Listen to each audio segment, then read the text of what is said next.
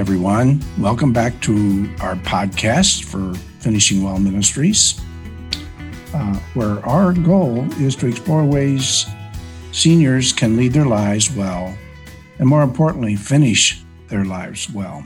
My name is Randy Hess, and I'm pleased to be here again with my good friend, Hal Habacher, the founder of Finishing Well Ministries. Hello, Hal. How are you doing? Randy, I'm great. After this cold week in Dallas, which our listeners may have heard about if you don't live here, we're back thawed out and doing well and celebrating this day. Praise the Lord. Amen. Amen. Yes. It's been quite a week. So, Randy, what we want to do today a little bit, as our listeners know, we've been talking about finishing well. The 6 essentials. What does it mean to finish well? How do you live well every day? And the 4th essential is investing in multi-generational relationships. And we build a case for that biblically in our 4th essential. And if you haven't listened to that, go back and listen to it or watch our video. But we want to talk about what it means to have a multi-generational relationship. Sometimes we use the word mentoring, and we'll explain that a little bit further, actually in a future podcast. But I want to give a living demonstration today of what a multi-generational relationship looks like, what it feels like. And Randy, in fact, it involves you. And the other person involved, our listeners know you because you're on this with me every day. But you don't know this, but our technical engineer who facilitates these podcasts is a young fellow by the name of Seth Muse. Seth, when I was a senior pastor at Dallas Bible Church, and he was our youth pastor, very involved in a lot of ministries at the church. And he's a techie kind of guy in addition to all his pastoral skills. And he has developed his own communications ministry. And he and Randy have a story to tell. And that's what this podcast today is all about. So without any other introduction, I want to just jump in and I'll ask Randy to be point. Randy, how did you learn to meet Seth? And Seth, how did you learn to meet Randy? And how did this relationship develop? Seth, I'm going to defer to you on that. We knew each other, Hal, at your church. So the three of us go back quite a ways. But I'll just say that I think I became more aware of Seth as I was, strangely enough, as I was one of the greeters at the back door of our church. And my wife and I would greet each Sunday, and Seth would come bombing along, sometimes with a large number of young folks with him, and sometimes by himself. And always go, and in a hurry, but getting stuff done at church. So that's how I recall kind of becoming aware of Seth. And I think the more he stopped and visited with me, taking a moment to do that, or we would grab each other for just something that came up, we would get to know each other. Is that, Seth, what do you remember? Yeah, I remember that too. And, this has been really fun to do this podcast with you guys and just continue to see how things are going with you after our time together at Dallas Bible. But I remember definitely, because we had our youth building out behind the actual church building. And so we have our Sunday school classes and things before. And then when we were done, we'd come across the parking lot and walk in the back door to the church.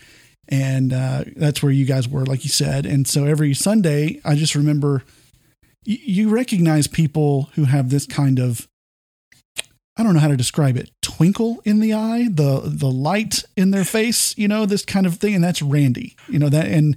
And so really, no matter what age you are, that's something that comes through when you're like that. And so it was always, I always just enjoyed sitting and getting to talk to Randy for 10 seconds or whatever. And And so he and his wife were just always so friendly and so active. And, they're you kind of just see them everywhere, and you're like, I don't know, for me, a young guy, I'm looking at these guys that are, several decades older than me, not too many, but more.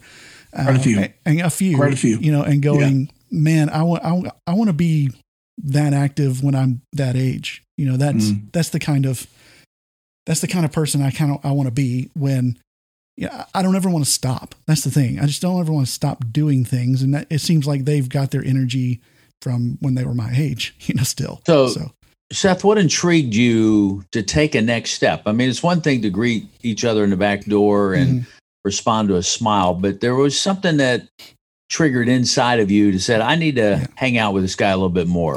Well, describe that. Well, what happened was I was nearing the end of my youth ministry days, and I knew it, and I didn't know what was next. And so I was talking to a couple of other people that we worked with there, like Brian Radabaugh and others. And just, we were talking about like what I wanted to do next and how I didn't really know. And so Brian actually let me know that Randy had mentored this other young life leader guy that we knew. And he had been a professional mentor of some sort, a business coach even. And when I heard that he had done that for this other guy, I thought, well, I know Randy. I like Randy. I like talking to Randy. Maybe I'll talk to him and see if he'd do that for me. And it was kind of one of those times when I realized let me just back up for a second. My whole life, I've been told that I'm supposed to to be mentored. And I really never felt like I was, really ever. I'm waiting around for some person your age to take interest and say, I'm going to be your mentor. And it just never happened. I mean, there were times where somebody would come in and out of my story and they definitely mentor me, but it was never intentional. Nobody ever really took the time to train me how to be a youth pastor, to train me how to be a good father, to train me, none of that. And so I got to the point then when I heard that Randy did that, I kind of was like, I'm done waiting. I'm going to go ask. I want that in my life. I know I need that in my life. I'm just not going to wait around anymore. So I went and asked Randy if he'd do it. I said, hey, let's have coffee. I sit down or actually I may have asked you at the back door and you were like, what do you want me to even do?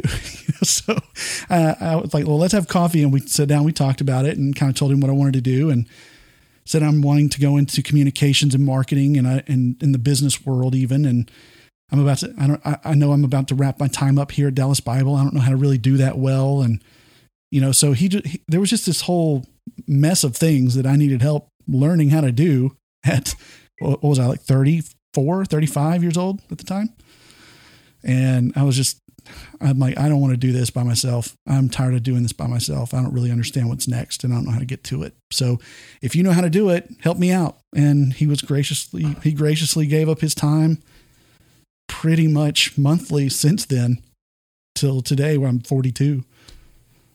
It's been a couple of years, man. So describe those sessions to me. Who set the table?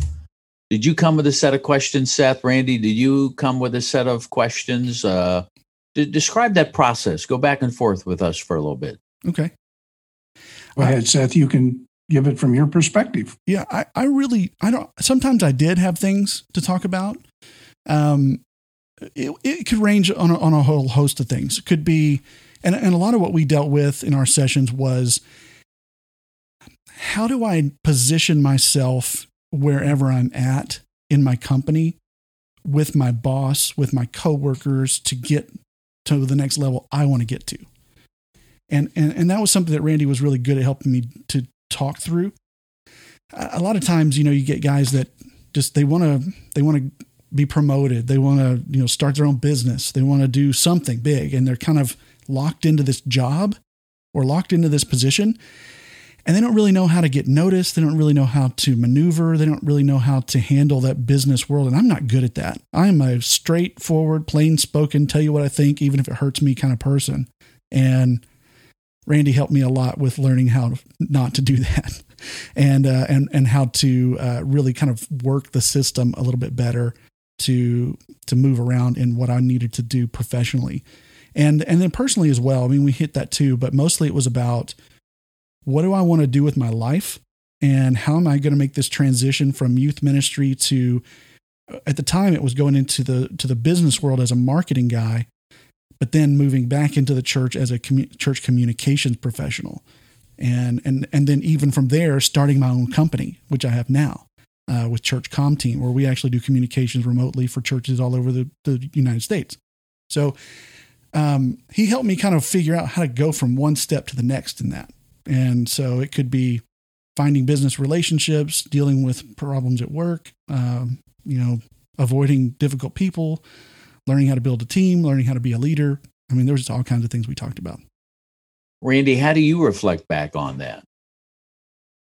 I think very similar to what Seth just characterized. I sort of was, so to back up a step for me, I've been very fortunate in that I had work in the business world that allowed me to be a business advisor and to have a coaching relationship with a large number of executives through the years. And so when I got to DBC, Dallas Bible Church, Hal, I was trying to keep my eyes and ears open to the potential for a possible relationship with someone who felt the need to have a discussion with somebody from the business world or somebody a little bit older to just be a friend more than anything. I did not set out to become, a mentor. And as you said, Hal, we're going to have to, and we will, discuss mentoring more down the road.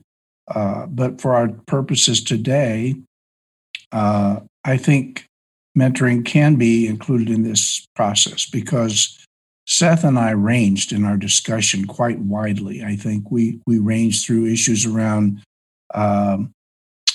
sort of moving on from one realm to another, what that would mean, what it would mean for him personally, what it would mean for the family.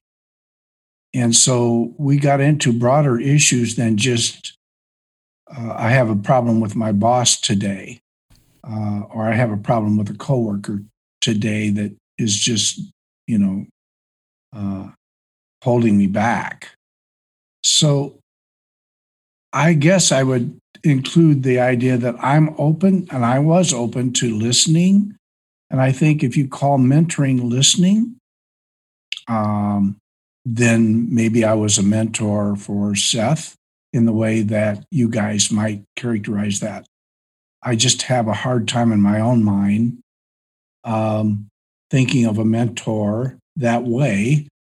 But I, in the broadest sense of that term, yes, Hal, I think it was a mentorship. And what I was doing was looking for people in Seth's age range, actually, but, younger people, maybe a couple generations younger than I was, who might be interested in that kind of thing. So what I was hoping is that somebody would be willing to go to coffee and just open up and discuss life and just say, can we do this more often? Like, can we do this every 2 or 3 weeks? Or once a month, whatever works time-wise, given the schedule that person had. Well, and speaking of you two, how often did you meet? How long over a period of time? Was it a year? Was it 2 years? Are you still meeting today? How do you keep up with each other? I mean, this goes back several years, 10, 12 years ago that this happened? It goes back quite a ways. Has it been that long? I don't remember exactly. No, not 10 or 12.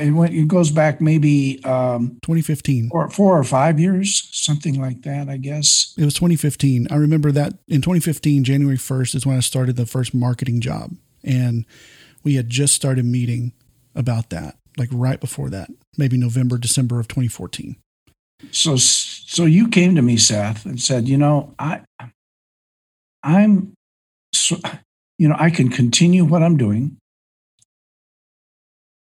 or we can move on. I can move on, and I have an opportunity to move, and it's a very, in some ways, it's a very big move for me to the business world.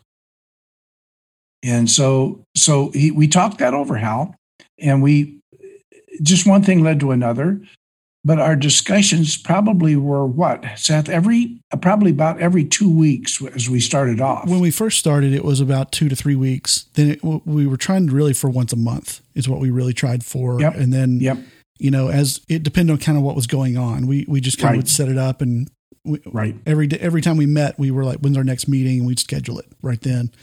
Right. So we tried to do that every 30 days. And then as as my things changed, I went back into the church world, and then, I started to launch a business, and then COVID hit. We stopped meeting almost altogether when COVID hit.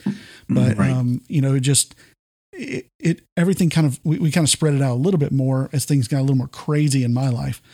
But, it was about an hour and a half or so we'd meet each time, hour and a half. We'd talk over coffee. Sometimes we'd have lunch. And, we live pretty far apart considering in Dallas, I guess, by Dallas standards. And, we'd meet somewhere in the middle and have potbelly burgers potbelly sandwiches or coffee or something, Mexican food. But it was, we kept it up for a good, 4 or 5 years, pretty standard monthly meeting. And we do still meet, Hal, not as frequently right now, but yes, we enjoy talking, and it's more now just a catch up thing and more of a, but yes, we still have that relationship, which is gratifying to me. I hope it's gratifying to you, Seth. Yeah. And I'll say this too, Randy did this professionally and got paid good money for it, and has never charged me a dime. And it's a ministry for him. And I appreciate that, because there were many times I didn't have very many dimes to give him. So it was always appreciated that he saw that as a ministry, and the value of that was just so incredible for me to be able to get together and talk through. Like, for instance, there's a time when, I was working in a marketing agency, and my first real job as a marketing manager. And I had a boss that I just had no idea what he wanted me to do. And so there was so many areas of like, Randy, he said this, and we kind of, and I don't really know what to do here, and what's my authority level, and what can I say, and how can I change my situation, because I don't really like how it's going. And we would talk through like, here's some steps you can take. Here's some things you can't change. And sometimes it's just good to have that sounding board to hear that back and go, okay, now that I've heard myself say it, I realize how I sound and what I need to change in my life, or what I need to change about my attitude or whatever. And then there would be times where Randy would say, well, I've had that before. So here's what we did with this guy I knew that might help you. And so that was one of the values of talking with someone older, is that life experience is there, especially in the field, that he's had, which was similar to what I did. He was in the business world, and I was trying to navigate the business world for the first time. I've been in the church world on staff for pretty much my entire professional life.